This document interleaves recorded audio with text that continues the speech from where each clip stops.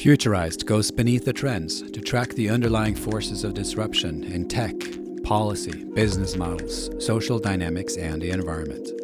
I'm your host, Trond Arne Undheim, futurist and author. In episode 105 of the podcast, the topic is the future of child abuse online. Our guest is Chris Wexler, CEO of Crunam. In this conversation, we talk about the business of removing digital toxic waste from the internet using AI to identify child sexual abuse material, or CSAM. The host of this podcast, Trond Arne Undheim, PhD, is the author of Health Tech, Rebooting Society's Software, Hardware, and Mindset, published by Routledge in 2021. Future Tech, How to Capture Value from Disruptive Industry Trends, published by Kogan Page in 2021. Pandemic Aftermath, How Coronavirus Changes Global Society, and Disruption Games, How to Thrive on Serial Failure, both published by Atmosphere Press in 2020. Leadership from Below, How the Internet Generation Redefines the Workplace by Lulu Press in 2008. For an overview, go to Trond's Books at trondundheim.com/books. At this stage, Futurize is lucky enough to have several sponsors. To check them out, go to futurize.org/sponsors. If you are interested in sponsoring the podcast or to get an overview of other services provided by the host of this podcast, including how to book him for keynote speeches, please go to futurize.org/store. We will consider all brands that have a demonstrably positive contribution to the future. Before you do anything else, make sure you are subscribed to our newsletter on futurize.org, where you can find hundreds of episodes of conversations that matter to the future. I hope you can also leave a positive review on iTunes or in your favorite podcast player. It really matters to the future of this podcast. Thank you so much. Let's begin. Chris, how are you today? I'm good. How are you? I'm doing well. So, Chris, how does a person who loves baseball and is in advertising, for straight up, American nice things to do, you end up with something very serious as your new profession? Before we get into that, what was your upbringing like? What did you care about? How did you get to your past career in Martech, and then maybe we can get to where you are now?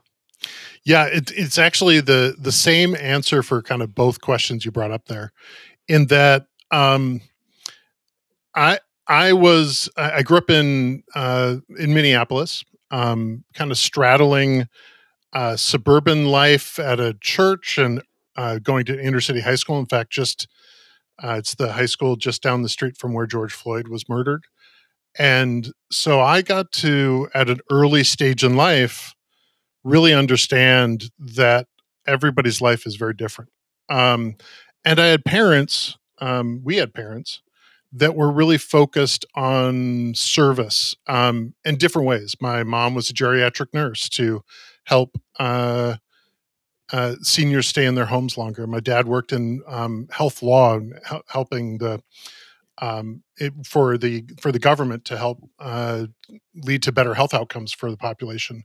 And then my brother ended up starting a nonprofit around human trafficking, which is really where I got exposed to understanding how children are victimized on a regular basis. And how, when you talk about human trafficking, it's, I think the conservative number is 30 plus million people are enslaved today, and 70% of them are women and children. And so here I was going along into my corporate career.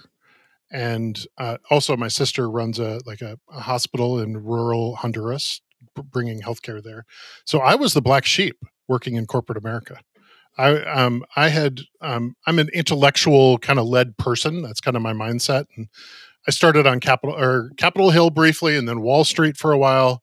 I like to say the aptitude, but not the attitude. And when I fell into marketing in around 2001, 2002, it was a great intellectual challenge for me. I loved the blending of creativity and objectivity, and the people are really interesting. But I really missed having a purpose.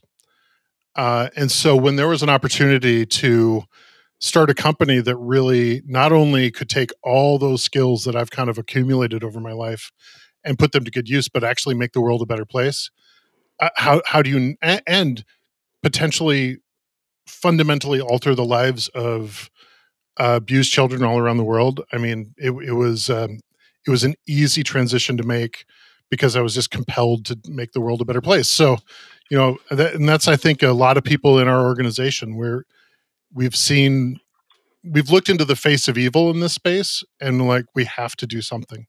And that's why we're here.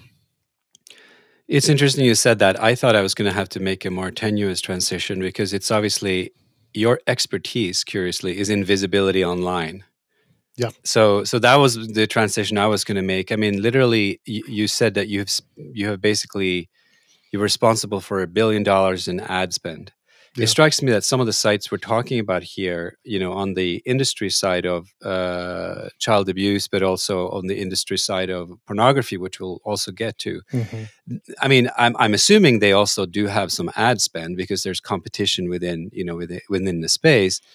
But I wanted you to maybe briefly, before we get to some of the nitty gritty, just address the visibility online. And I'm going to serve up a couple of things I just found here. And I wanted you to comment on, and maybe you have better statistics than me, but I just quickly, sure, browsed here, and I figured out that if you look at the market of basically most trafficked websites in the world, I found one site here that says as of April 2021, and I don't know how reputable this was, it said that the 2 porn sites are in the top 10 most visited sites. I saw another one from Visual Capitalist. I don't know exactly where the data came from here, but said that so there were 3 sites they had in mind there. So X Videos there, number 9, globally, on par with Yahoo in the US. Number 10, Pornhub, a Canadian site, ahead of Netflix and Reddit, and way ahead of CNN, for instance. And then 14th was a site called XNXX, which is a Czech site, and then place 27. These are global internet statistics. Xhamster, a Cyprus-based site, and all of the above are still larger than TikTok, PayPal, or even Walmart. So this was what I just sort of found quickly here. Now, does this reflect what the reality is out there? Yeah, it really is. I mean, I think it's been an interesting thing to watch the evolution of the internet. It's really a lot of the innovation in the internet's been driven by the porn business because it's a reliable business. Let's face it, sex has been a commercial enterprise pretty much. What everybody says, it's the second longest world's oldest profession. And so it's not a shock that it's big. And when you talk about those sites, there's really 2 main companies that own most of those, like Xhamster and Xvideo and XNN are all owned by one parent company, and Pornhub owns RedTube and a bunch of others. They're actually huge in the space. They actually control like 60% of the market. And so you have some really big conglomerates that control a large amount of the business out there. Yeah, it's interesting because when I was a marketer, I was marketing for some of the world's largest brands, names you'd recognize: Volkswagen, Harley Davidson, Microsoft. And when I'm working for them, I'm fastidiously trying to avoid sites like that, right? I literally, early in my career, I'm going to not name the company just to save them, but it was a frozen pizza brand targeting moms. And I get a call from a client going, "Why am I on hotcoeds.com?" And I went, "I don't know why you're on hotcoeds.com." And so I went and figured out why the ad got, and I found this I and the team found this crazy chain of events that we thought we were buying on one site, and then they kind of Jay-Z chained it into less reputable sites. And so we were one of the first ones kind of applying brand safety filters to make sure that our brands weren't funding and next to this type of content. But as the system has become more and more automated and more less transparent, more opaque, it's really hard it got harder and harder for advertisers to avoid that. And particularly when content was showing up on Facebook and Twitter and, sites that you theoretically would think are safe. And so we had some brands that just wouldn't be on anywhere that had user content. And so I was really evaluating it on the other side. I was like, how do I manage this brand's reputation by making sure we're not against negative content? Now, I'm kind of taking that part of what I was doing, taking it a logical step further and just going, let's get rid of content that is damaging to everyone involved. The children that are abused to make it, the people that are consuming it. It's truly, it creates a tragic cycle of violence. And, the human brain is hacked in interesting ways by technology. We are used to looking around our peers next to us and kind of assessing what is normal.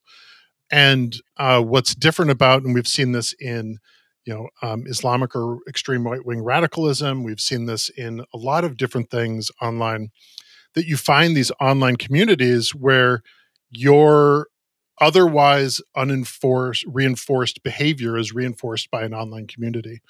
And you see that with the abuse of children, and particularly distribution of child sexual abuse material, or CSAM is what we call it. And so, if you're alone in your basement and you're strangely compelled to look at this, either because you were abused as a child or, whatever kind of drove you to that, you feel very isolated. But if you have a community of 1,000 people that you're sharing with and talking to, all of a sudden it normalizes that behavior and it actually accelerates abuse of other children. And so we really want to put ourselves in the middle of that and break that cycle. So if this content is really hard for you to find and these communities are hard to maintain, we're going to literally make sure that there are kids that have never been abused in the first place. And that's our goal. I just wanted to stay for one more second on this innovation angle, because I think what you're pointing out, which I've also read, is that even in the beginning of the internet, like beginning as in like in the 90s, sex sites generally and discussion sites, certainly of all kinds, they were the drivers of the initial internet traffic. And it doesn't surprise me that you say they were also some of them somewhat innovative in the sense that, because they did have these large audiences, they were able to do those kinds of experiments that e-commerce sites of other kinds only could get to 5-10 years later in the cycle. And the only reason I'm staying with this is I just imagine that when you're trying to tackle this from either regulatory approach or all kinds of ways that we're going to talk about in a second, you're faced with not underdogs, hidden under rocks. You're faced with formidable digital competitors that have honed their art, for 20, 30 years. Yeah. And, and I think agreed. The adult market is really sophisticated. If you think about it, it was the first really clear business model for online video. I mean, it was really clear. Nobody wanted to go outside and go into an adult bookstore and buy a videotape or a DVD. I mean, the benefits were there immediately. Netflix, I remember when Netflix switched from DVDs to streaming, and everybody's like, they're crazy. It wasn't at all clear. And so, but the business model was really clear there.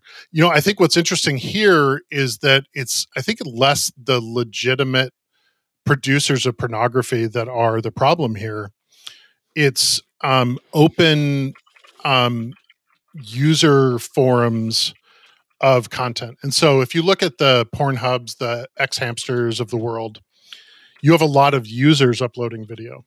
And they have not had the tools and frankly, probably not the will, because profit motive, to properly screen and identify who are in those videos. And if those people are there willingly, and if those people are of age or not. And so what you have is, because I think people misunderstand how people make money on the internet. Most people go, well, you put something up and you make $1 million. And the truth is, you make a quarter of a penny at a time. Every time the screen comes up, you make a quarter of a penny or less than that. And particularly in adult sites, the revenue per page is even lower. And so the the pressure to the economic pressure to have one more page view, one more kind of train wreck of a video that might attract attention, that might get 10,000 views versus 2,000 views. It pushes companies to make decisions that they're not properly screening this content. It's actually and so that's not just the Pornhubs and Xvideos of the world. That's also the Facebooks and the Twitters of the world and the Googles of the world. Because a lot of the algorithms are tied to engagement, and it's proven over just human behavior that sex sells. And unfortunately, there hasn't been enough safeguards for children in that space. And that's really, and not just children consuming, but children being active participants. I mean, the headlines alone are unbelievable. It's like, stepdaughter and this and that. I mean, there's a whole genre of incest videos. They're all quote unquote fake, but some of them aren't. And then what are we doing? We need to be better about that.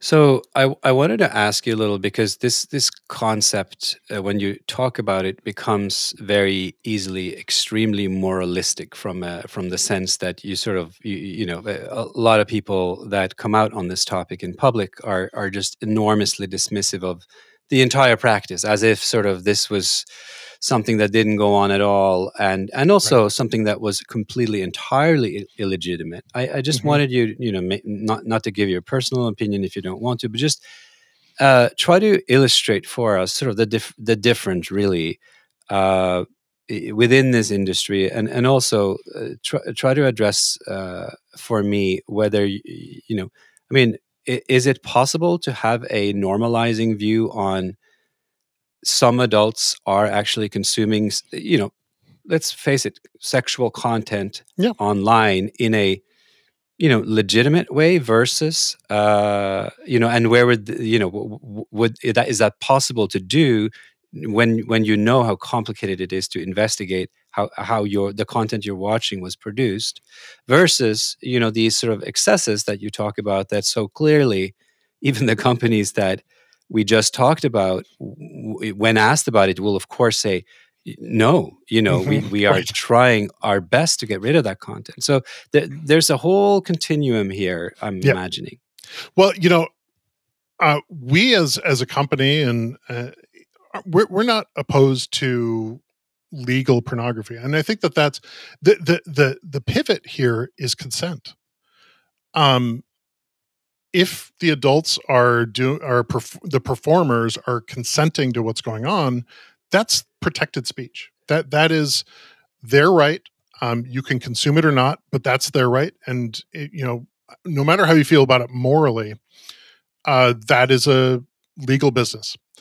But when you have just like any other business, if you have a product that may lead to dangerous outcomes, you have responsibility as a company to take care of that. And whether that's an adult company or just a social media company or a file storage company, that if and I think that's the kind of hard thing to understand about the spread of CSAM is that it's not just on these adult sites. Obviously, that's where the biggest fire is and the most visible element is. But there's a problem on any cloud storage site because people are then sharing passwords.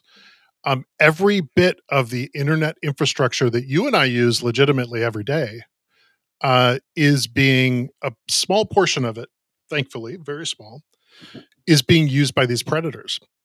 And so we as Crunom, we didn't want to come in on this as a moral issue. We wanted to come in this as a legal issue because it is illegal to hold this content. And we don't want to be moral arbiters. That's not our role. Our role is to save kids and protect kids and protect companies from these predators that are using their platforms. And so I think that's an important difference, is that there's kind of clear legal definitions. In the US, it's 18 and under. The kind of the lowest common denominator globally is prepubescence versus post, but we really work on an 18 and under way. And so what we're doing is giving these platforms a tool that they can really go out and make sure that their content, whether it's adult and obviously harder to discern, or just any social media platform that doesn't curate out all nudity, to make sure that that these platforms are not being used by predators. And the good news is the technology is getting better and better. We have a kind of a giant leap forward. Up until recently, the technology was out there. There's this great bit of software called PhotoDNA by Microsoft, and essentially, when an image was found and verified by someone, then they could put a fingerprint on it. So if it showed up again, you didn't have to look at the image. You go, oh, there's the exact same kind of pixel fingerprint, so we know that that's bad. And so you could catch, an estimate right now anywhere between 5 to 10%, maybe 2 to 10% of what is out there. But it never found things that were created yesterday, or in the case of live streaming, in the moment. And so two of our founders, Ben Gantz, who is a child sexual abuse investigator in the UK, and Scott Page, our chief technical officer, said there has to be a better way. And so they worked with the UK government way back in 2015 and 16 to do a project pro bono by themselves on using machine learning and deep learning and machine learning on confiscated images by the UK government to use computer vision to identify unknown images. And they've been refining that technology, and it's been in use by law enforcement. It's highly effective, and we're bringing that out to the broader world. And it works on images and video, and we're working right now to put it into a live streaming context. So someone that is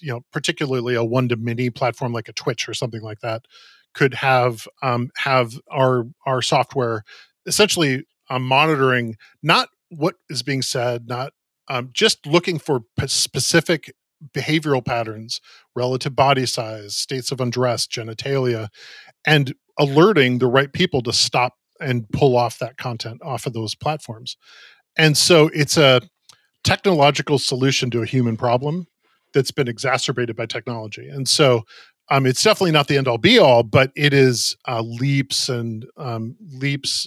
And the great thing about it also is not only does it kind of break the cycle of distribution of this content, but it also helps. We've configured it in a way that the people right now, the way this comes off of a Facebook or a Pornhub, is someone's out on the internet and they run into it. They go, "Holy cow!" and they flag it to the company. So at least one person's seen it, often hundreds, maybe thousands. Then the company looks at it. So another human has to look at it. Then usually another human has to look at it. And then you go, "Yep, that's something we need to take off our platform," and they take it off. Are those kinds of systems currently in use apart from the system you created? So the sites we were just discussing, the biggest ones, because I want to ask about that, because I could imagine that if the biggest sites are onto it, presumably if the public knows what those companies are, and they can and there was a case that I think we will talk about where Visa and MasterCard got onto this discussion in December 2020 for Pornhub specifically. Yep. And that, generated a reaction by the company. And I'm sure that they do have some filters now, either prompted by that, or at least they claim they even had some of those filters. So, but usually the argument would go, if you do that to the most public sites, then the activity just goes deeper underground. What about that argument? Well, I do think that's true. And particularly with the internet, because there are dark corners of the internet, with the dark web, etc. But I will say this. I think letting perfect get in the way of progress is a really dangerous mindset in this space. One of the things that we see when we talk to people that have been convicted of abusing children is they often have years of consuming this content before they act. And they find it relatively easily on forums, on social media, fill in the blank. And then they get deeper and deeper into it. If it's not easy to find in the first place, less people will get on that, kind of go down that dark path. And so, while this, like I said, this isn't the end all be all. It won't eliminate this 100%. But what it does is it takes out a vast majority of the distribution. So all of a sudden, it's much harder to find. So you have to be more dedicated. It allows law enforcement and other companies to focus on the problem areas. So it actually should free up resources, stretch resources around the world that do investigations into this kind of thing, and allows them to focus more and more. Because right now, there's just too much out there for them to investigate everything. And so, if we can separate the wheat from the chaff and make it easier for them to understand what's going on, it's going to help on that level too. But so how are you providing this? What's the business model? Are you essentially providing this to these sites for them to install on their own servers? That's the idea? Yeah, because often some of these this type of service might be done in the cloud, et cetera, but we can't do that because this is illegal content. So we can't have a company in let's say France send this content to our servers in the UK, and then us send it back and going, yep, nope, this is what it is.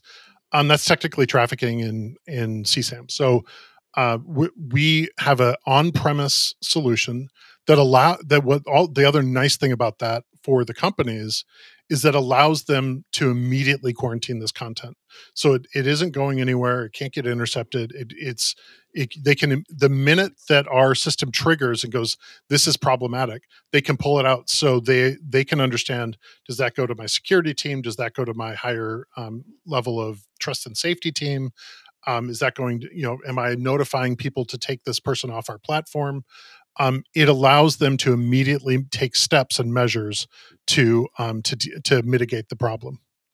So essentially, what I'm understanding is you are a version of a cybersecurity company. That's really what you are, because presumably a lot of the technologies are very similar to what a Darktrace or some other company engaged in filtering content gets involved with. Yeah, I mean, I think we're a very different kind of virus protection company. I mean, it's a behavioral virus, right? And so we actually talk about it in terms of digital protection. So protecting the consumers so they don't run into it, protecting employees so they don't have to deal with it, and protecting children so they aren't re-victimized by the distribution of this content. Talk to me about the consumer angle to all this, because so far you did mention sort of when you are on a site and users would flag it, so that's a consumer angle to it. But mostly the software of yours gets installed by social networking sites and any sites that have user generated content. I'm assuming. Yep. What about on the user side? Is there something that individual users should be aware of when it comes to this content? Are there avenues that are tip lines or hotlines to flag this kind of content without getting flagged yourself? Yeah, there are. I mean, one, if you run into something that you find problematic, immediately notify the site that you found it on. There's usually a reporting mechanism right there. If not, totally, that also happens. If not, in the U.S., it's the National Center for Exploited and Missing Children, NCMEC. Right. In Europe, there's InHope. There's several. Pretty much every country has some kind of reporting hotline, and those are safe places to report this, and that's important. If we do our job right at CrewNom, hopefully people aren't running into it to report it, because it can be very traumatic if you run into this content.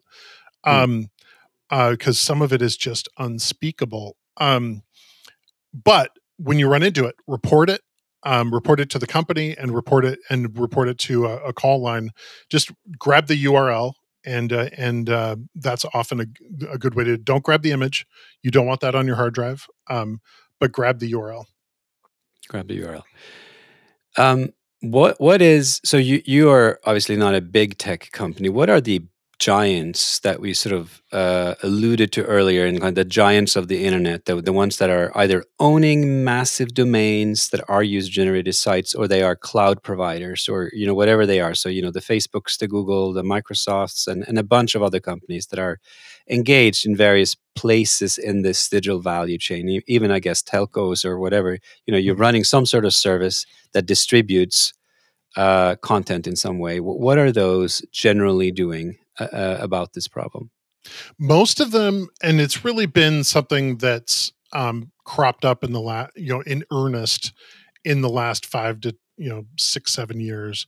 They're all investing relatively heavily in what is largely being called right now trust and safety or integrity practices. So often it's law enforcement technologists that are coming in, and frankly, just a lot of people that are trained into it that come up through the ranks that are dedicated 100%. And these are some amazing people. They are dealing with the darkest, most awful parts of humanity. We're talking about CSAM and child sexual abuse material right now, but they're looking at beheadings, and they're looking at hate speech, and they're looking at all this awful things. And so, and they're tasked to keep these communities healthier by having this off of there. And so, if you look at like a Facebook, they're spending hundreds of millions of dollars every year trying to fight this globally. And even if you look at companies like Dropbox, they've been investing heavily into this space. And so I think they all recognized the problem coming out of the 2016 US and the Brexit elections. I think they saw that. Unfortunately, the regulatory environment they were very nervous about the regulatory environment in those administrations. And so now that there has been a change in leadership, there's, I think, a move to be even more proactive than they were. They just had to be quieter about it the last 4 years, unfortunately. So where is CrewNom now in its development? And are you ready with a product that's kind of go to market, or are you already distributing this in some way? Well, we're in use by law enforcement, quite a few law enforcement organizations around the world, and we're in late stage testing with several large clients, because we've only really been a public company since December. So, typically a software as service on-premise solution like ours is, a 12 to 18 month sales cycle. It's a long sales cycle. But what we're seeing is the market's really hungry for kind of the next stage in digital protection of children this way. And that's been really heartening, because obviously I'm talking to you because we want more people to, and more companies to be active in this space. And so we're just trying to kind of get the word out. But the initial response has been really strong, and frankly, the test results in these kind of different use cases have been unbelievable. And so that's been exciting, because when you look at something like this for a large social platform, finding the content is one thing, but also if we had too many false negatives of finding images that actually aren't CSAM, but it's flagged as CSAM, that's as problematic to them, because that's sullying the name of users. You're destroying your own business, basically. Yeah. Exactly. And so, that's why, when we look at our classifier, we focused very strong on identifying, but also having a very low false positive rate. And that's really critical. If people listening to this are in the business of wanting to get a better handle on their content, no matter what, they can obviously go to CrewNom and contact you. But what are some other resource sites or communities where this sort of very specific subtopic of security and integrity, where is this discussion happening? Well, I mean, there are some great organizations around the world. I've already mentioned a couple. The National Center for Missing and Exploited Children has been a real leader in this space in the U.S. and is closely tied in with the U.S. government. And so they're strong. But there's also several. There's a whole ecosystem of nonprofits. One is our partner, Not for Sale, which is an anti-human trafficking nonprofit that fights this around the globe. But there's companies, and there's an ecosystem of companies like Thorn and Two Hat and Griffi that SafetyNet that are really working to provide solutions in different ways in this element. And to be honest, where the community conversation is happening, it's interesting. It's fairly distributed. I think it's an uncomfortable conversation for a lot of people because, frankly, I don't want to think about children being abused. You don't want to think about it. Your listeners don't want to think about it.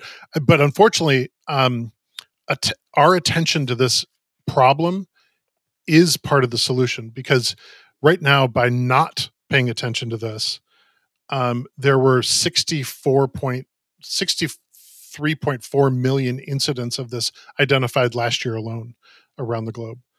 And that's an unbelievable number of pieces of content, considering how porous the identification system is right now. And so, for us to be aware and not afraid to talk about it, I think is really critical. So I applaud you for having me on, because it's not easy. Well, I wanted to ask you another question, which, you've looked into this for a while now. Have you come to any conclusion when it comes to the motivation of the actors that, and I'm not talking people who discover this and sort of like, I'm talking people who willingly either produce this stuff and know that they are producing stuff that's not only just, illegal, or, is it that they don't understand that it is illegal, or are the benefits just the profit motive is just too high? Or what, if you go into the mind of the people who do engage in this business, even peripherally, what's going through their head? Well, I can't say that I'm a perfect expert on this, but the research that I've read, there's a couple paths. One is to get more content, you need to give content. It's a trade. It's a barter system. And so within literally a community of predators, you almost have, you have to provide content to get access to other people's content. And so there's a motivation there to get more. And so you actually act to get access.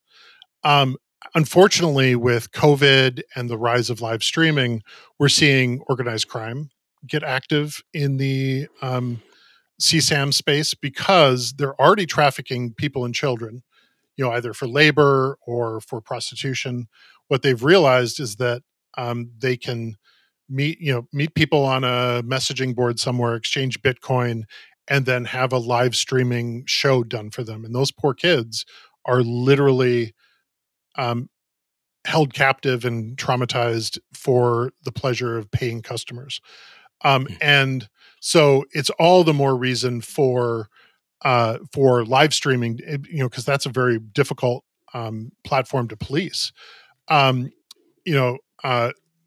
If that platform, if we don't get a handle on that, I think organized crime is going to move in even more heavily, and then it's all about profit margins.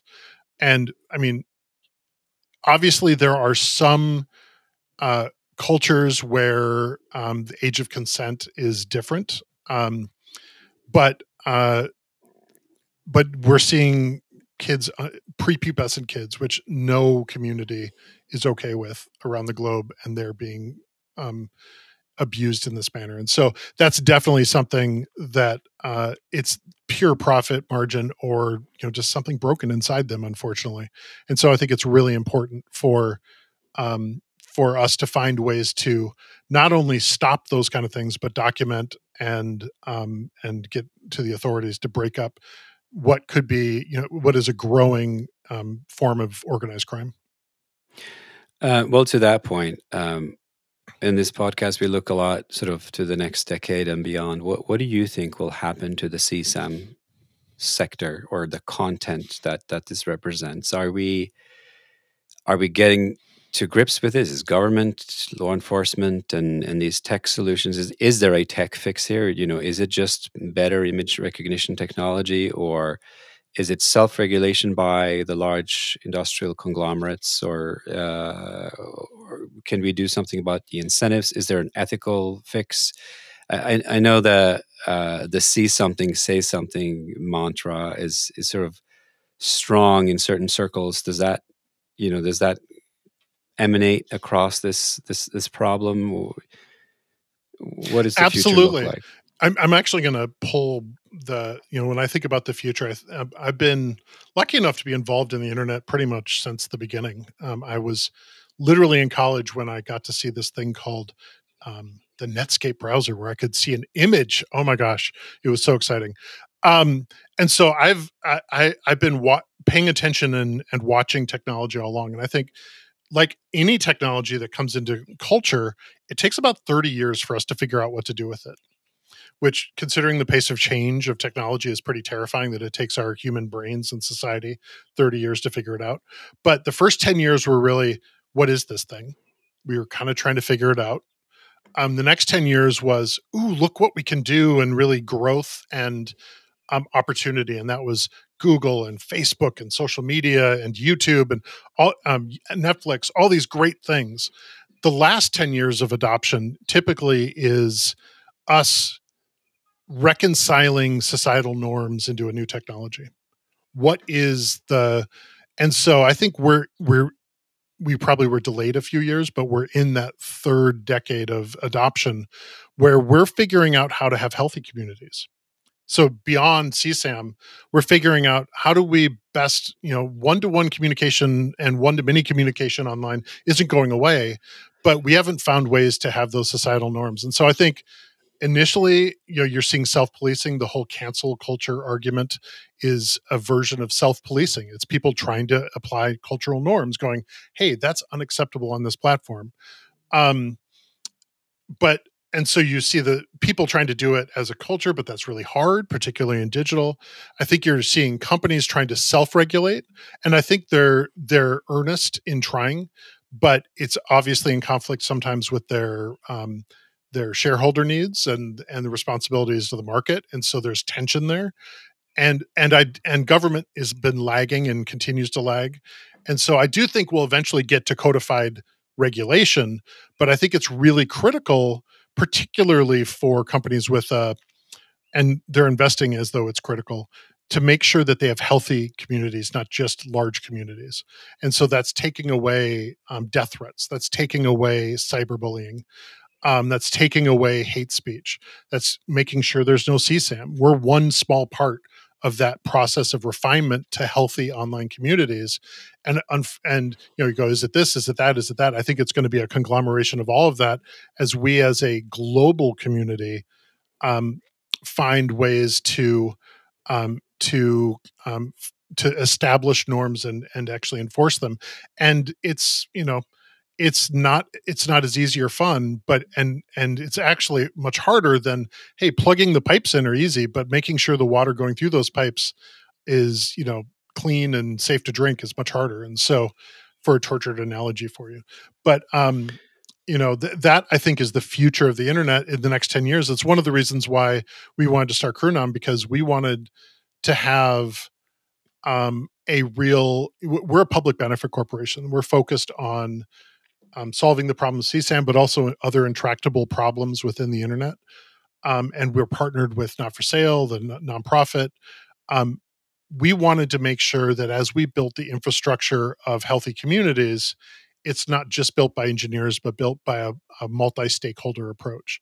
Amazing engineering, which we have, but also advocates for survivors, advocates for businesses, because we care about, you can solve this by shutting down a website, but that's not going to solve anything. It's just going to push people elsewhere.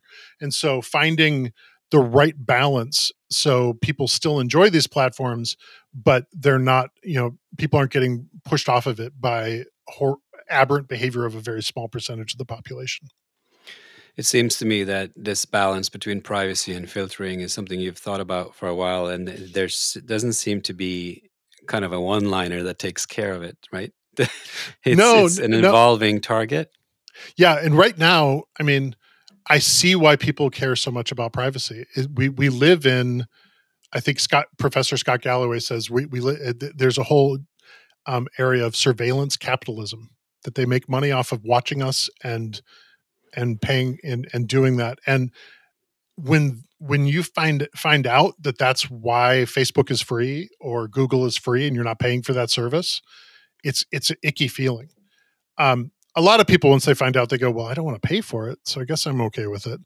But I think we're seeing a class separation here, because there are certain people that have the means that are like, okay, I'm going to pay more so I have my privacy. But there's going to be a lot of people that, you know, that's just not going to be a possibility. And so having base level protections on these open communities is going to be really critical. And it's a human rights issue. It's a women's rights issue. It's a child's rights issue. It's a racial equity issue to make sure that these communities are safe and clean. But part of that is, you know, having some kind of observation going on. And the other, we're also finding the kind of the negative / positive side effects of our public discourse and public square being owned by private companies. And with either a profit margin or an agenda, you know, fill in the blank, whatever you want to believe. And it's probably a little of both. Because they're humans. What's Groucho Marx say? I don't want to be any part of any club that would have me. That humans are inherently hard to deal with, and so, but when you add a layer of profit on top of it, it becomes even more complicated. And so, it's I am very nervous about the move to zero trust. So the Signals, the Telegraphs of the world, where it's complete end-to-end encryption. I think that will help a few people, a very few people, and it will harm millions. And so I'm worried about that move. And I understand why people have reacted that way, but it's going to protect criminals and predators more than it's going to protect, me talking about recipes with my mom. And so, is it going that way? Do you think that all communication of most communication, sensitive communication, good and bad, will be encrypted very soon? I think that's definitely that is a trend that has been happening. More and more has been moving to end-to-end encryption, and particularly in very privacy-focused areas. So Northern Europe, Germany, that's been a big push. And you can understand why in some of those states, because particularly Germany, the history of the East German state was not, has an overhang. Surveillance has a understandably negative connotation. I do think it's interesting that most of the places we're talking about kind of pure freedom online are also, how do I put it, privileged. I mean, it's a privilege to worry about what people have to say about you. If I'm struggling to even have a mobile phone, let alone minutes to use it, I'm less worried about if I have a paid app to make sure that nobody can listen in. And so, again, on a kind of social justice level, we're going to have to find the right balance. It doesn't mean everything should be observed. Like, working with your bank is private. Talking to your doctor should be private. But putting, essentially what is a virus scan for hate and abuse is probably the next, is a reasonable thing.